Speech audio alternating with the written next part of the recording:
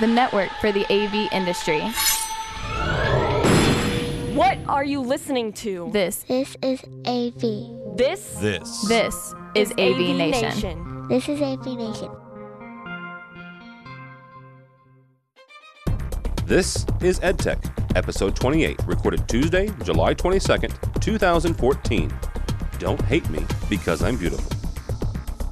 EdTech is brought to you by Middle Atlantic Products and their new customer-focused website, Middle Atlantic Products, what great systems are built on.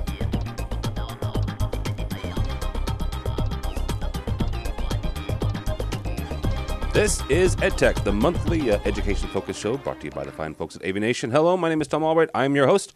With us this month is Mr. Greg Brown, UCLA, and he also writes from time to time for Infocom All Voices, and still, for some reason, the chair of the Technology Managers Council. How are you, sir?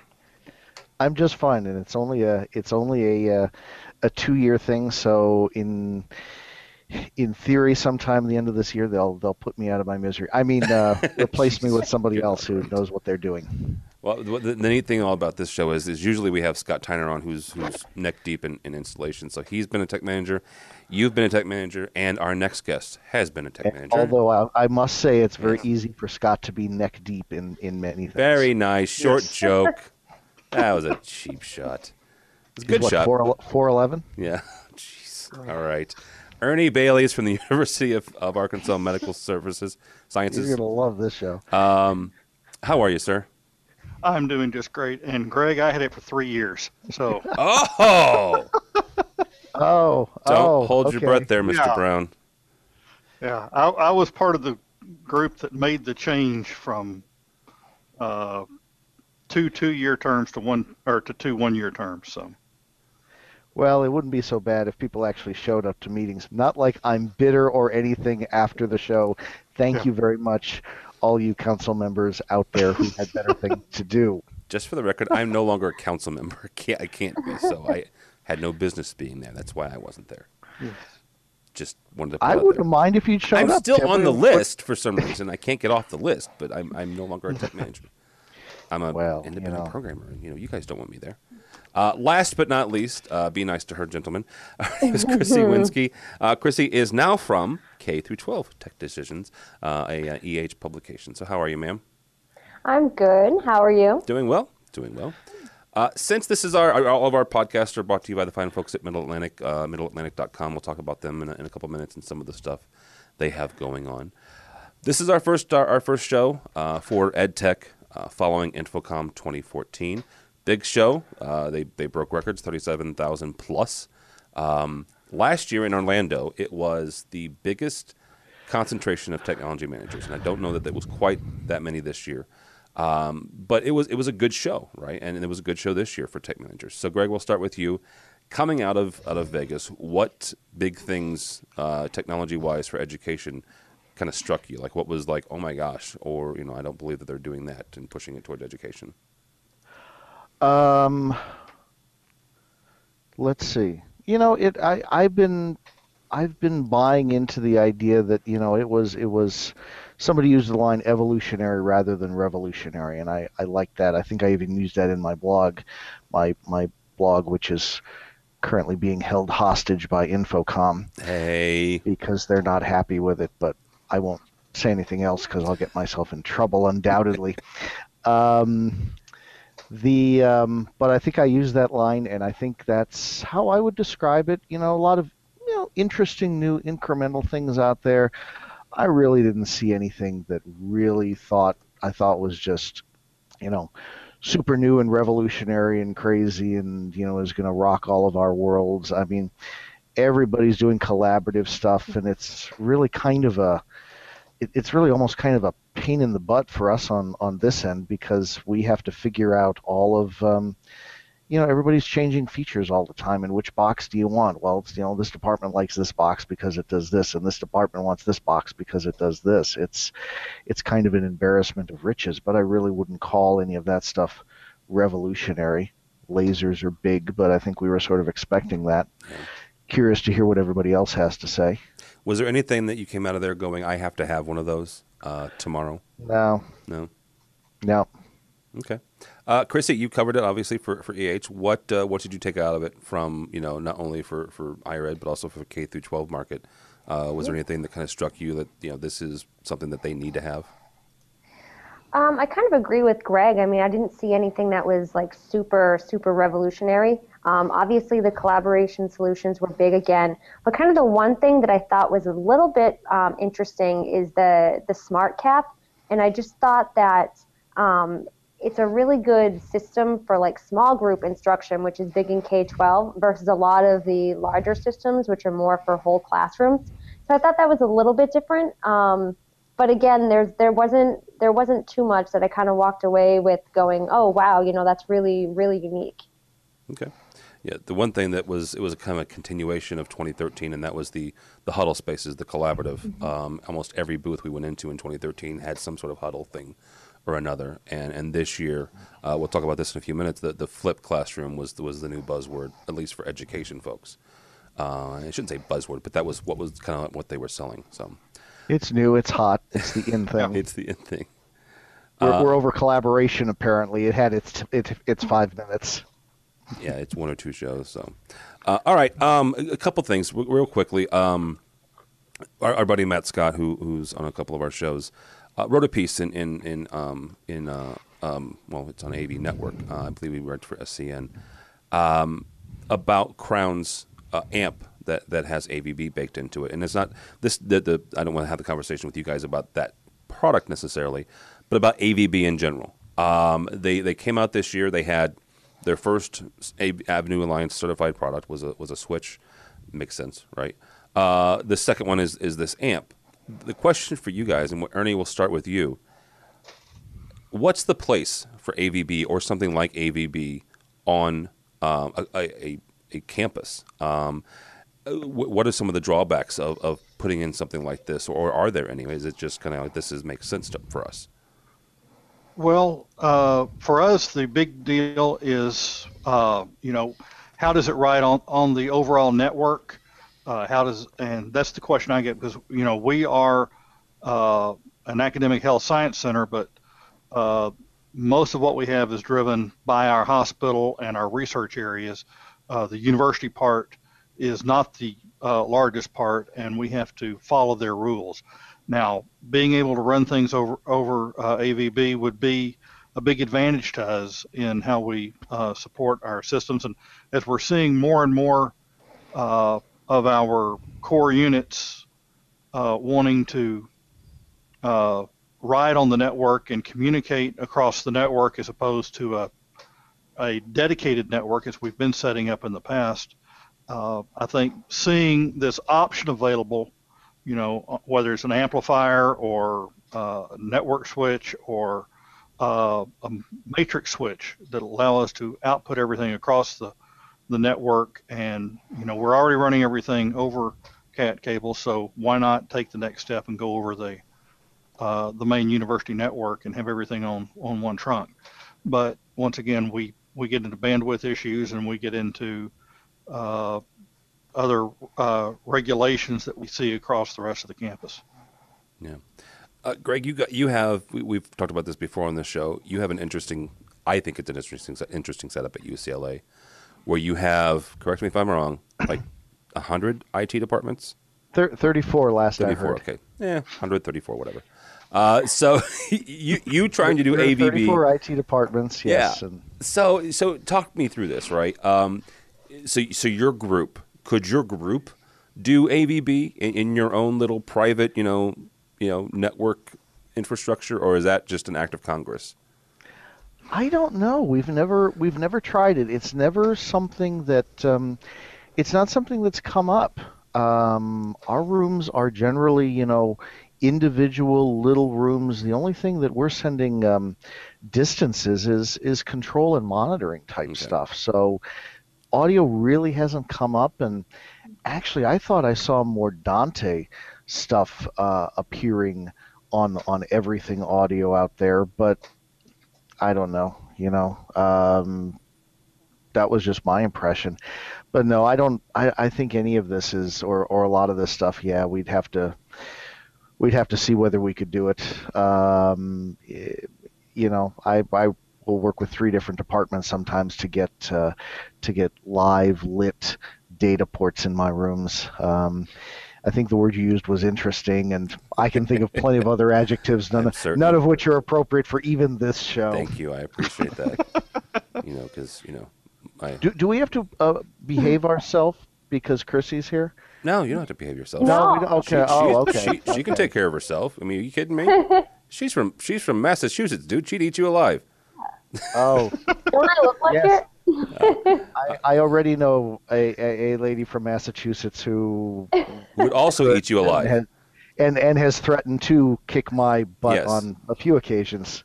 Oh, well, there you go. Yeah. All right, Chrissy. Let's talk about, but not only secondary education in elementary schools, but all the way through higher ed. What are the implications of AVB? When it comes to, like Ernie said, putting on the network and making sure the bandwidth's there. Is it a viable option for education installations? Easy for me to say. I think it's probably certainly more viable for higher education. It's not something that we've actually ever really covered in like the K-12 world. But I know a lot of the coverage that we've done on tech decisions, we kind of thought that like AVB would be kind of like the next big thing, but it hasn't really taken off the way we expected it to, because we had kind of written about, maybe at Infocom we did last year, AVB products, you'll see those at Infocom, and there still hasn't been a ton of movement around that. No, there hasn't. Actually, there's a speaker coming out, and it's a higher end speaker. It's the next thing I believe it's the next thing, if my memory and my notes are correct. It's the next thing to become certified, right? And we're supposed to do a special with these folks, and they're like, okay, let's plan it for like the middle of July, and it's the 23rd, 22nd. They're still waiting on it, and I think they're still working out the tweaks and the twerks of getting the certification, because when we talked to them back in February, like, oh yeah, we got a system going on, and they got the first one, and then it was June before the second thing came out. And nothing against the University of New Hampshire. I'm sure they're a fine institution. It's just like, you're right. There hasn't been a whole lot of movement. I think that there's a bottleneck somewhere, right? Right. But once that bottleneck gets opened up, I think that's going to be something cool for them. So. Yeah, I think the elephant in the room here with this, and it's a nice article, and I like Matt, even though he's Canadian. He comes up with some good ideas, and this is the point where you give them my email address. No, right? no, you're fine. You're fine. Okay, I just alienated a country. That's you alienated 3 people from Canada that listen to us. Yes, all 3. All right? 3 of them. The elephant here in the room here is that AVB is still AB. Yes. Where's the V? We've been waiting patiently for years, and okay, there's all sorts of neat audio products which are going to fit some interesting, useful niches, but I think we're all kind of looking forward to that V one of these days, Yes. Ideally before we retire. Well, you're a lot closer than the rest of us, so. I've probably got the lead on that one. At 2 Timothy, thank you very much. I love you too. Says the man who just turned 40. So, in all seriousness, last in 2013 there was Barco. In 2014, there was another company that was showing video. But Greg's right. There's nothing yet that's been certified that's out there that's handling the video portion. And so until there is, we'll kind of hold our breath and see what they've got. I don't recommend holding our breath for this one. Oh, good. He's my curmudgeon. All right, from our buddies over at Commercial Integrator, Microsoft is laying off 14% of their workforce. All the people that were in the Infocom booth. They were less than that. 18,000 employees. Microsoft CEO Mr. Nadella said that he is taking an action. He didn't say this, but yeah, 14%. I'm switching these. 14% of their workforce. Chrissy, first of all, what kind of impact is this going to have on education? Because a lot of these folks are the people who interface with education facilities, whether it's licenses for Office or licenses for the operating system, getting folks, Surface deals, which is one of Microsoft's initiatives. How is this going to impact the education market? I mean, I think it's probably still a little too early to say, but I think Microsoft has had enough problems kind of getting into the education space, and this, certainly isn't going to help. They had expected the Surface tablet to kind of like be the next big thing in one-to-one, and that didn't happen, and so it can't be good for them. Yeah. I have a buddy of mine who he's an integrator out in San Francisco, and he told me the other day, he goes, I'm buying a Surface Pro. I'm like, well, why? Why? So, to program one. I swear to you, he's using it as his laptop extension. And another buddy of ours, Phil Cordell, his programmer programs on the Surface. So I think it's finding its way. I don't think it's quite hit education yet like they wanted it to, but it's finding its way. Greg, what is this going to be? The loss of 14% of Microsoft. What's that going to mean to us, to you guys? I hope the first person out the door is the person who invented Clippy. Oh, jeez. That person's retired by now, certainly. Surely they've retired. So lucky. They should have been shot. Clippy's like 20 years old, 25 years old. Well, yeah, younger kids in the audience, go and Google this, and you'll understand. I agree with Chrissy. You almost called her Clippy, didn't you? Yeah, I would say you've undoubtedly been called worse, but that might not be the case. We'll find out. I mean, Microsoft is just such a weird company. I have a harder time thinking of a company that is more successful doing incredibly stupid things. I mean, look at all the incredibly stupid things they have done and the things in their programs which are just so, hey, let's change this year's version of the program completely so nobody understands it. Nobody else has been able to get away with that like Microsoft has.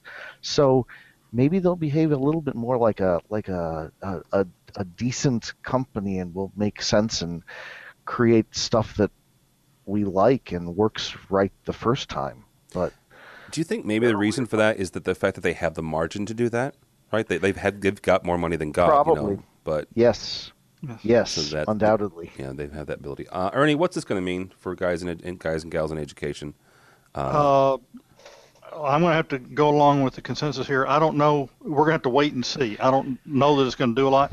We're not seeing a lot of Microsoft products walk into the classroom under the BYOD or anything like that.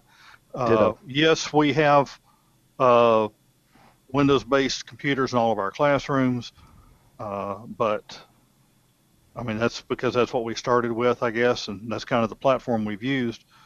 But I don't ever see anyone from Microsoft walk into my office and say, "What can I do for you?" How can we improve your stuff? I get that from other manufacturers, from the AV manufacturers.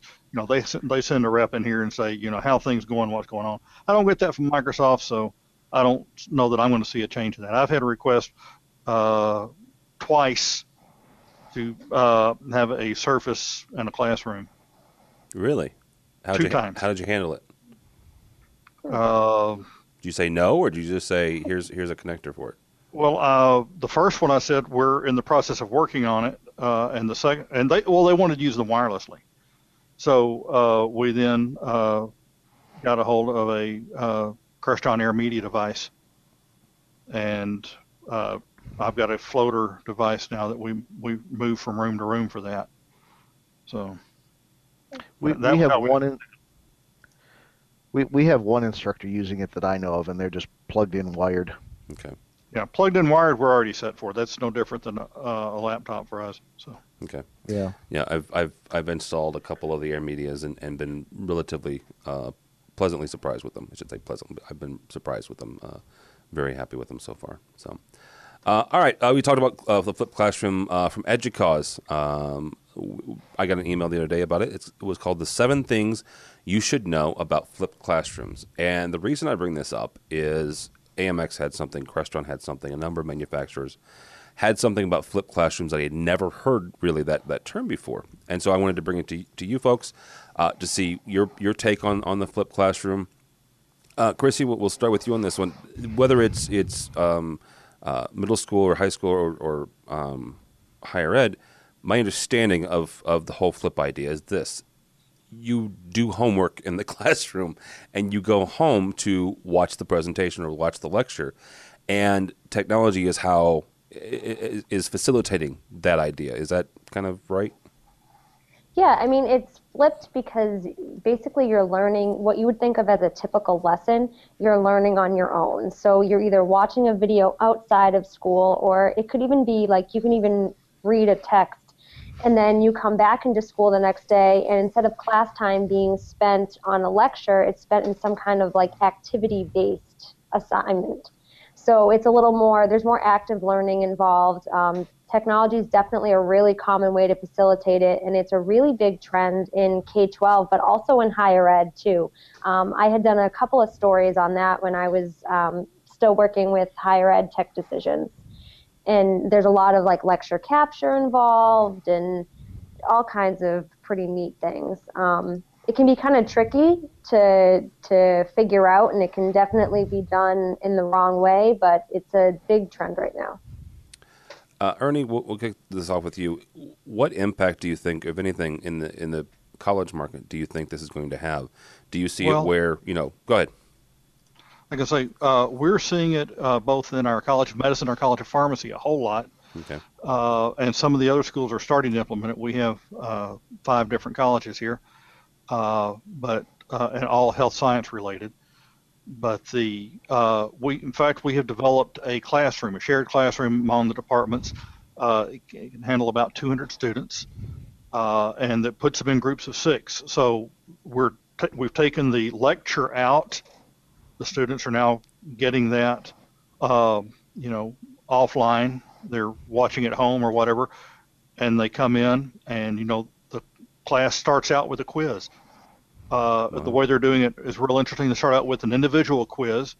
You take that, you turn in your scorecard, this little, just a little score sheet or whatever, or they use audience response for some of the classes, so they just kind of go through at a self-paced rate. When that's over, they take the same quiz as a team. And it's interesting, we're seeing that, when they meet as a group, they're learning collaboration right there. They work with each other, they get a higher score. So it's really impressive. And then they work on projects based on the lecture. There's an instructor. We set the lectern in the center of the room, which really freaked out the faculty at first. But there are student tables, there are tables that seat 6 each all the way around it. It's a big rectangle, like I said, dead center is the lectern. So the instructor is there, and they might give a 5-minute talk to start out the project, and then they wander around, answering questions, helping, it's more of a lab situation, but it's an active learning situation that we're doing. Along with that as well, we have a Teaching with Technology symposium that actually takes place Thursday and Friday of this week. We started out, it was just for our campus. We now have K through 12 and colleges, higher ed, from all over our state and from outside the state. We have internationally known keynote speakers. It's a 2-day event, and there's several workshops and small group discussions about effectively running a flipped classroom this year. So it's really neat, and that we've seen that for the last 3 years. We've had discussions on that. So I think it's a really big deal, and like I said, it's K through 12 all the way through higher ed and into graduate schools. How are you, Greg? We'll get to you on this one. But Ernie, real quickly, how are you facilitating the lecture part? I mean, are you taking them into a studio, or are they doing it at their desk with a webcam? How are you facilitating that part? Well, a lot of them we have recorded the lectures in years past. Okay. We started doing some lecture capture about 3 or 4 years ago. It turned out, the faculty were all against doing lecture capture, but when they realized that there were about 35 iPhone set up pointing at the screen, recording the lecture, they decided it was better to have some control over it. Yeah. So that was how we got some of our faculty into the lecture capture mode, and they've kept those, and they're either using those or they're pulling information. Some of them are doing desk recordings, some of them are finding pre-recorded things, or they're giving book assignments and not giving the traditional 2-hour lecture. Very cool. All right, Mr. Brown, in the world of UCLA, where does this fall at the whole flipped classroom? Well, I think the reason you're seeing all the flipped classroom monikers on all the products all of a sudden is, Ernie mentioned it. At some point, they're using some form of collaboration. Yeah. And these are all the same collaboration devices that they've been touting for the last couple of years. And now they've learned that this is part of flipped classrooms, and probably half of these marketing folks don't understand what a flipped classroom is anyway. And but it's the new catchphrase, and so we'll market it for flipped classrooms because that's the hot thing. And I think that's what's going on as far as the products at Infocom. And actually, some of the Cal State schools are doing some much more interesting stuff with this than any of the UCs that I know of. So, but they tend to be a lot more innovative and cutting edge as opposed to us, stuffy old-fashioned UC system schools. And explain to people who've never watched this what the difference is between Cal State and UC systems. Well, the University of California, the University of California system are the top schools, are the most elite schools. Yeah. And then the Cal State schools are the other schools, and then right below them are the community college district. Hey there. We don't even talk about them. That's my those are my peeps, community college folks. So. All right. All right, we're going to take a break here real quick, talk to her about our buddies over at Middle Atlantic. You guys can take a break, take a drink of water. Greg can go surf while I talk about this. So. All right, AV Nation and all of our podcasts brought to you by Middle Atlantic and their new C5 series credenzas and their FlexView display solutions. If you go to our YouTube page, you will see me playing with their FlexView, making it move up and down. It's a display system. And it has a motor that lets you lower and raise the display, which is kind of cool. But first, the C5 series credenzas. This is an extension, an evolution of their already existing credenzas. And if you're watching the video up on here, I've got their webpage because this is how many new freaking laminate or covers they've got. I mean, it's a lot. There's a couple here that look like marble. You buy the metal in the right size and shape that you want, and then you granite. Mix it with the colored sides that you want, and can create like thousands of different things. It's a really cool system. It's a very cool system, and they've got all sorts of different additions and vents and venting motors and stuff like that. So yeah, lots of cool stuff. So you can go by the website, check that out.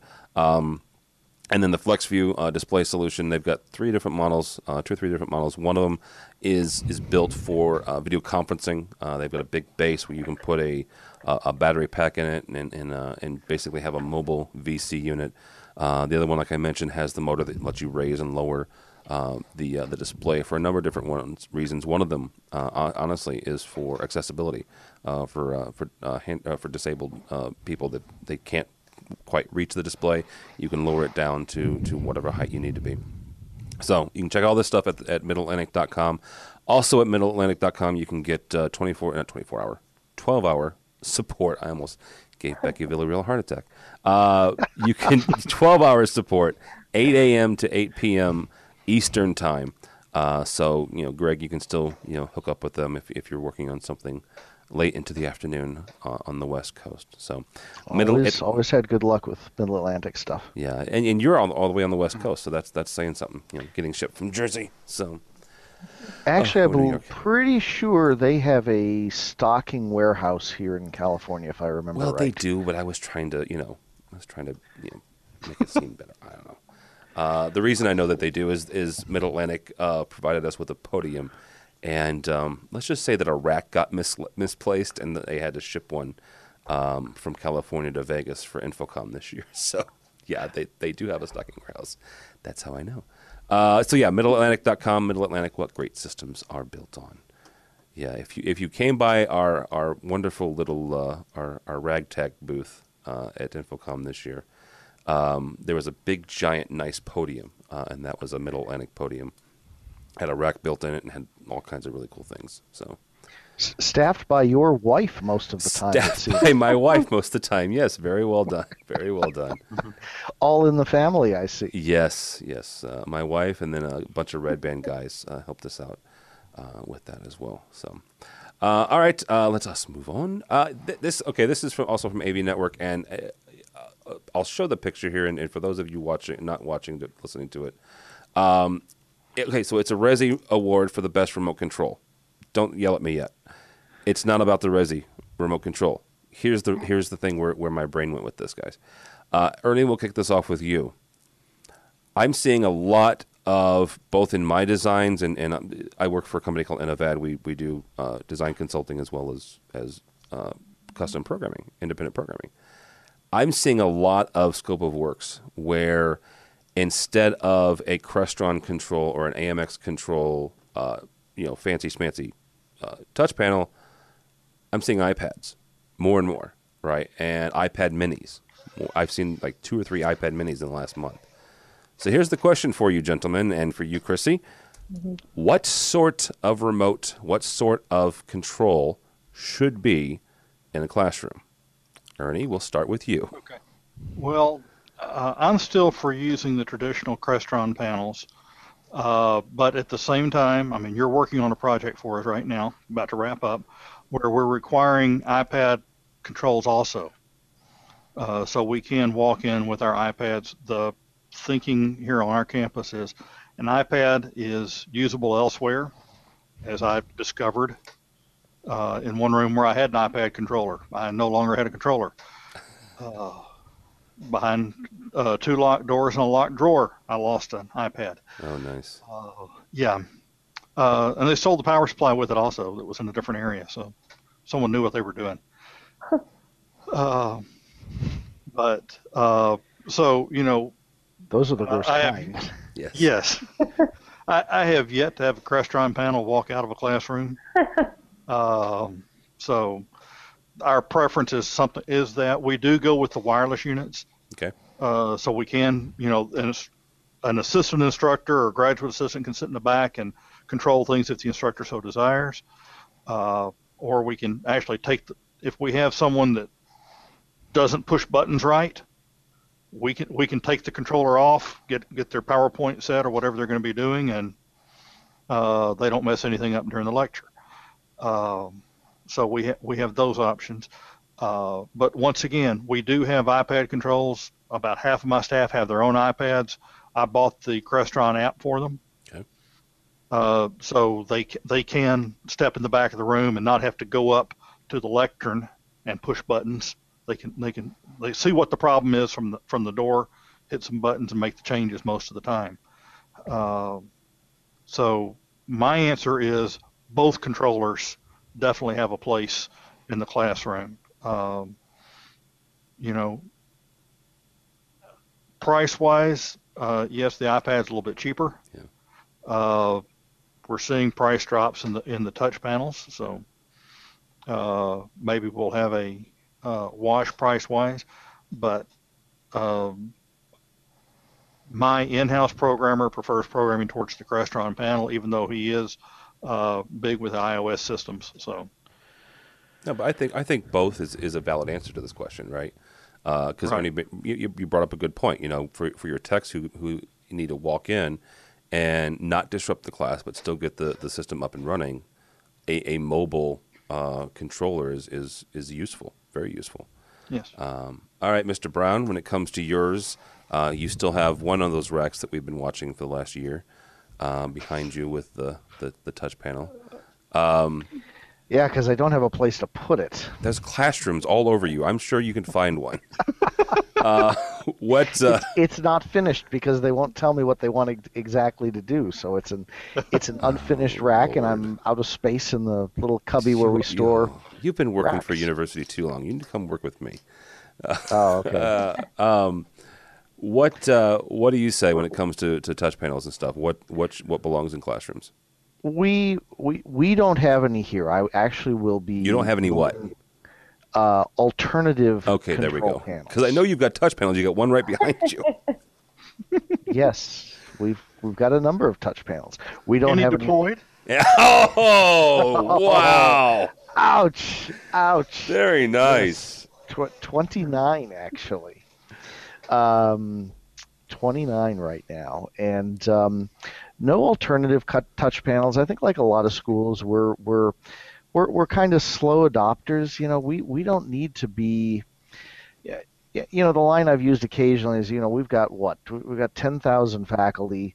Many of them are old. All of them are impatient. I don't need to be the first person rolling out any sort of brand new technology. And so we're going to wait and see. Like I think I said, I will probably be rolling out my first room later this summer, that'll have an iPad backup control, which will be sort of my first to screw up. So we'll see. Check back in with me in a couple of months, and I'll let you know how creative I was in messing that up. All right, I will definitely take you up on that. I might have you write something for us. That would be kind of cool to get your. And here's the thing: I like the iPad as a secondary, and Chrissy will get your 2 cents on this too. But I think I'm leaning more to Ernie with, I do like the wired or at least the dedicated Crestron piece. I've never heard of a Crestron controller going missing, even a wireless one. What the heck are you going to do? You're going to throw it on eBay or something? We did have, I don't know specifically it was Crestron, but we had a department with all they had was a wireless touch panel, and it went away. Wow. And guess what? They didn't own the code. Oh, I bet that's a surprise to you. Jeez. And so they were just completely screwed. Yeah. Yes. Yeah. To use the vernacular. Yes, to use the Oxford vernacular. All right, Chrissy. What do you, from your experience and from talking to folks, what do you think, or what has your sense? What kind of controller should be in a classroom? I mean, I don't know that one is better than the other, but I personally like the idea of the iPad, especially since a lot of schools are moving in that direction anyways. I just like the idea of having one device that kind of does everything, although I hadn't really thought about it getting stolen, which is a really good point. But then again, if people are stealing Crestron touch panels, I don't know. It's in California. It's an isolated event. We were obviously off surfing at the time. No. Okay, yeah, that's a good point, too. Here's the thing. The first time I saw one in action, I was underimpressed, and then they have done some interesting things. Both AMX and Crestron have done some interesting things with their apps over the last year, both with feedback and with the reliability. But I still think I'm with Ernie. I like it as a backup as of right now. First generation apps, apps 2 years ago were really kind of sucky. They were like racing to get something out there, and most of them were pretty clunky. Better things are out there now, so I think you're going to see more people jumping on the bandwagon. Yeah.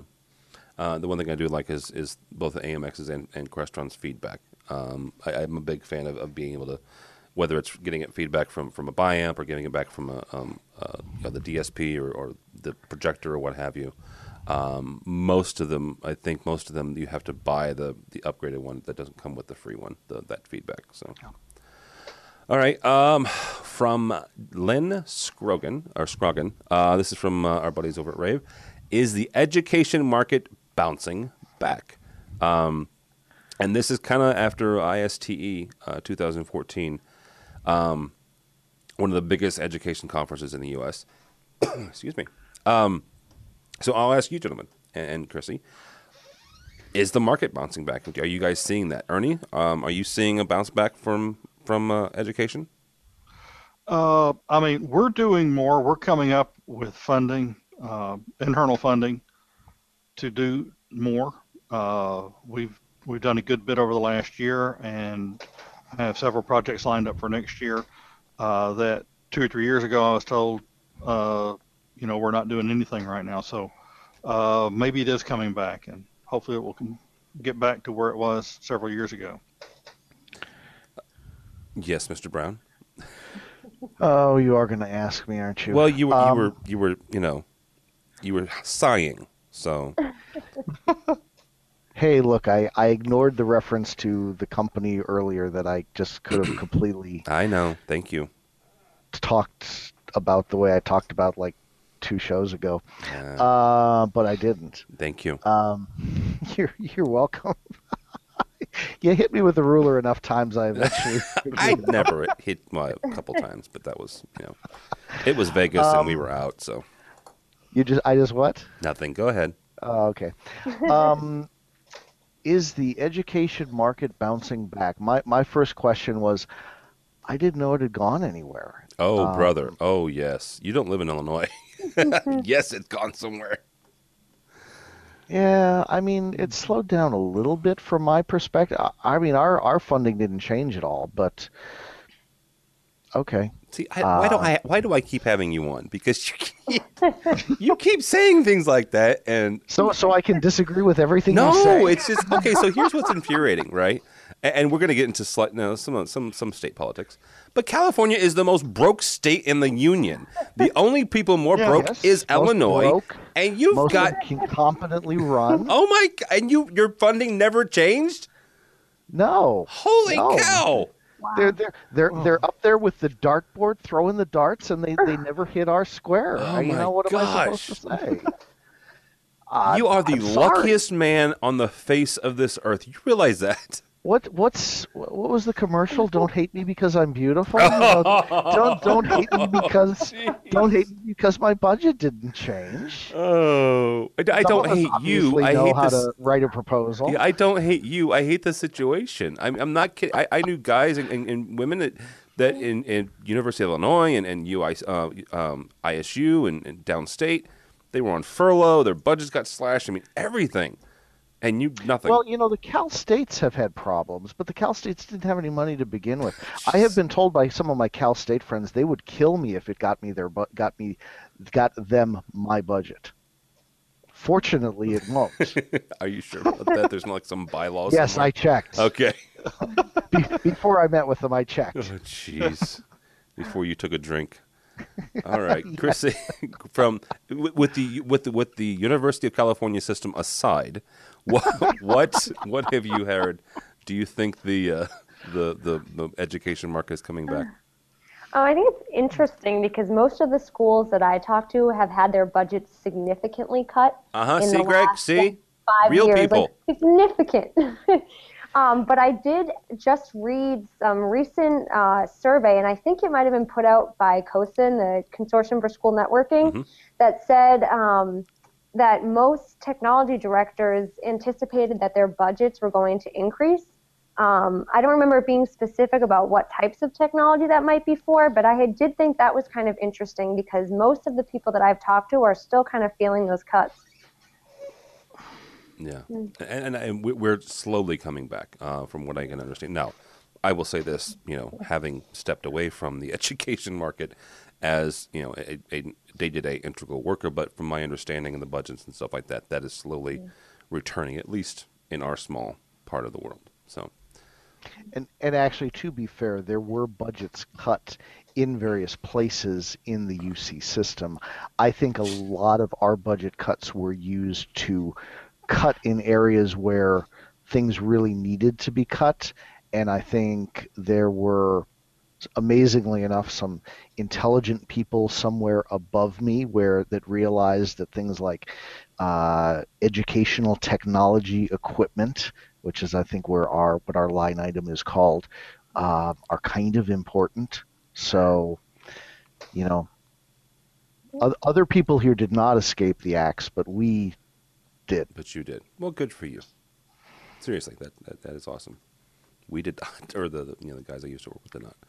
All right, from Higher Ed Tech Decisions. Technology managers want colleges to read the fine print regarding their role. Basically, Greg, I'm going to start with you on this because, first of all, I know you're going to have plenty to say. In all seriousness, being a tech manager is one of those things where a lot of times it's a catch-all. It's a catch-all position for IT, for AV, obviously, sometimes for video. I know our buddy Scott Tyner does work with the video department at Bates College. So what exactly, if you had to write it, Greg, what would you say is your 4 or 5 things? Like this is on my job description.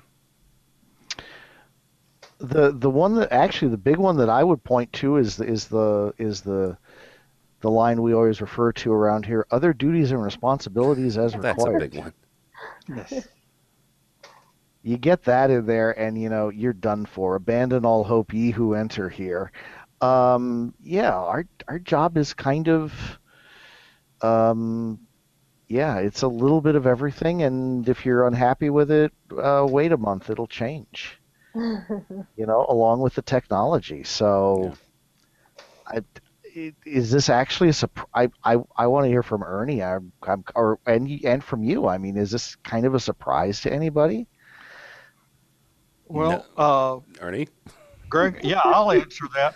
About 10 years ago, Infocom had a group of technology managers come in for about a 3 or 4 day session to discuss what technology managers are, what they need to do their job, what tools. That was kind of the start of this program that they ran at Infocom. It was how it got kicked off.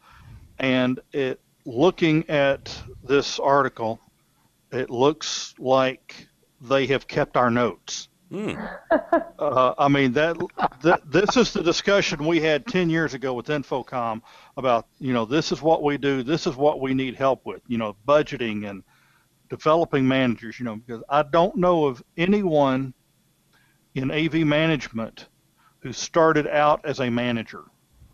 They didn't go to management school. They learned AV and worked their way up. It explains a lot. Yeah. Yeah.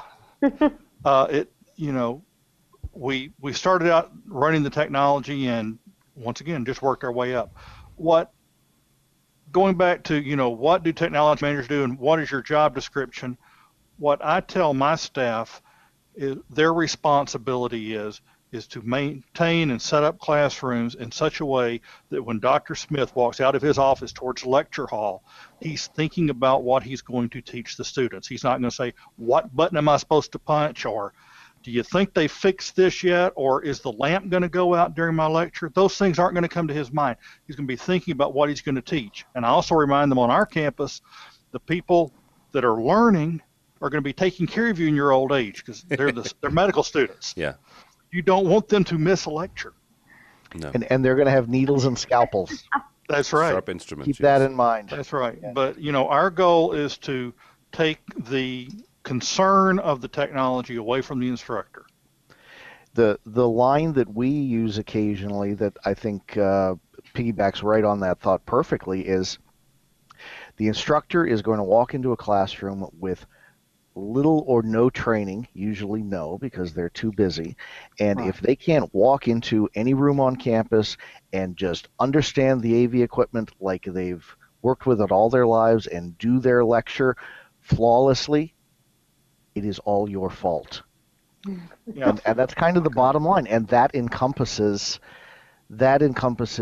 just a ton of stuff that most people never appreciate. Certainly a lot of stuff I think a lot of the people above us never understand. Yeah. There's all sorts of calls of duty involved in coming up with those sorts of systems. I want to go back to this conference that we had about 10 years ago. Greg Bronze from Cornell was in the group. He was also one of the chair of the Technology Managers Council years ago. But Greg had rented a car when he got to town. Most of us had just taken a shuttle to the hotel, but he had some personal stuff to do, so he rented a car, and he pointed out to us, when I got in that rental car, it was different than my car. I did not have to read a user's manual to drive it here. He said, why can't we make AV systems like that? Yep. And that was the beginning of Dashboard for Controls. Because integrators like to show off. Well, no. Oh, wait, I'm sorry. Did that slip out? I still love dashboard for controls, and I still swear by it. That was where that came from. Greg said, I looked at the dashboard, and the fuel gauge was in a little bit different place, and the speedometer was still centered, and I could figure out how much gas was in the car and how fast I was going and what gear I was in without having to read a book. He said, AV systems aren't like that. Why not? But to Greg Brown's point, he's right. I mean, the people who don't follow it is because 9 times out of 10 they want to show off some of their skills. So. Right. All right, Chrissy, you've got the last word on this. What do you think should be, or from your experience with talking with tech managers, what should be on their list of duties? I don't know what should be on their list of duties, but I know there's a lot of things that I think are on the list of duties now that probably weren't before.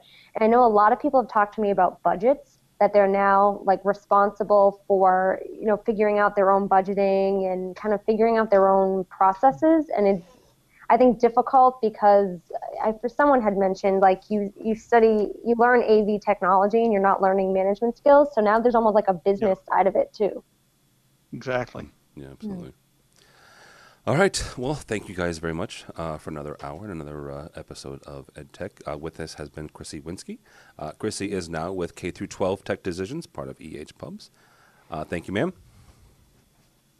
Thank you. Where can people find you or more about K through 12? At K12techdecisions.com or follow us at K12TD on Twitter. Okay. Mr. Ernie Bailey from UAMS, thank you, sir. Glad to, always. You can find me on LinkedIn or at uams.edu. uams.edu. All right. And last but not least, in the plush and overly ostentatious University of California, LA. I go surfing now? Yes, you can go surfing now. Was that a dig on my Hawaiian shirt? No, it wasn't. Oh, okay. Nice Hawaiian shirt, though, by the way. It was a dig on the palm tree behind you. It was. It met the most important consideration for a Tuesday morning podcast recording shirt. It was clean. Yes. A lot of people have found me on LinkedIn, and I also blog periodically for Infocommo Voices when I don't write things that upset them, like my latest blog, which might have to find another home someplace else, but that's still up in the air, and so I'll stop talking now before I dig my hole any deeper. Thank you very much for being here, everybody. I enjoyed it. Oh, my. I like you, Greg. I only got to see Greg once during Infocom. It was a bummer. And he was in the middle of in between teaching classes, so. It was in the middle of one great big class. Yeah. It was a 3-day class.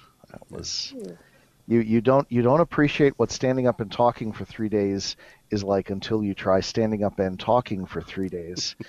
And I had a co-teacher. So you were only 1.5 days. We alternated. Jeez. Although he did give me the brand new IT section of the material. Thank you very much, Mel. I enjoyed all 3 hours of that. Nice. Well, you've got that. Like I said, not that I'm bitter or anything. You've got 35 IT departments at your back. You got this. Yeah. Now, if I understood how many of those IT departments. Yeah, that's between you and UCLA. I'm a rational, sane person. I'm not IT material. I understand that joke completely.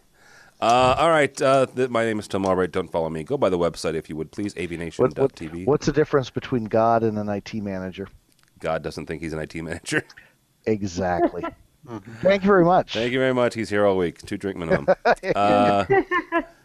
by the website, avnation.tv. avnation.tv. You'll find this podcast and a host of others. Also, we are starting a newsletter just to keep people up to date for those who aren't on Twitter, honestly, because that's our main how people get out and find out about the new podcast. So if you're interested, go and sign up there. We have a new State of Control. George Tucker just did a new Lighting Guy show last night, so that'll be up there shortly. AV Week, obviously we record it every Friday. It posts every Monday. So yeah, avnation.tv. Every week, amazingly enough. Every week. It's crazy. 3 years now. It works out. It is amazing. Took me a whole month to figure that out. Oh, jeez. It's because you're from California. All right. sun, surf. Yes, I know. It's nice. It's a rough life, but somebody's got to lead it. But the three of us have seasons. So Yes. Yeah. And you know what? You can have them. Thank you very much. all right. If Scott was here, he only has two. Well, that's true. That's true. Winter and summer. I think, our podcast brought to you by Middle Atlantic, MiddleAtlantic.com. What great systems are built on. Thanks so much for watching and listening. This has been EdTech.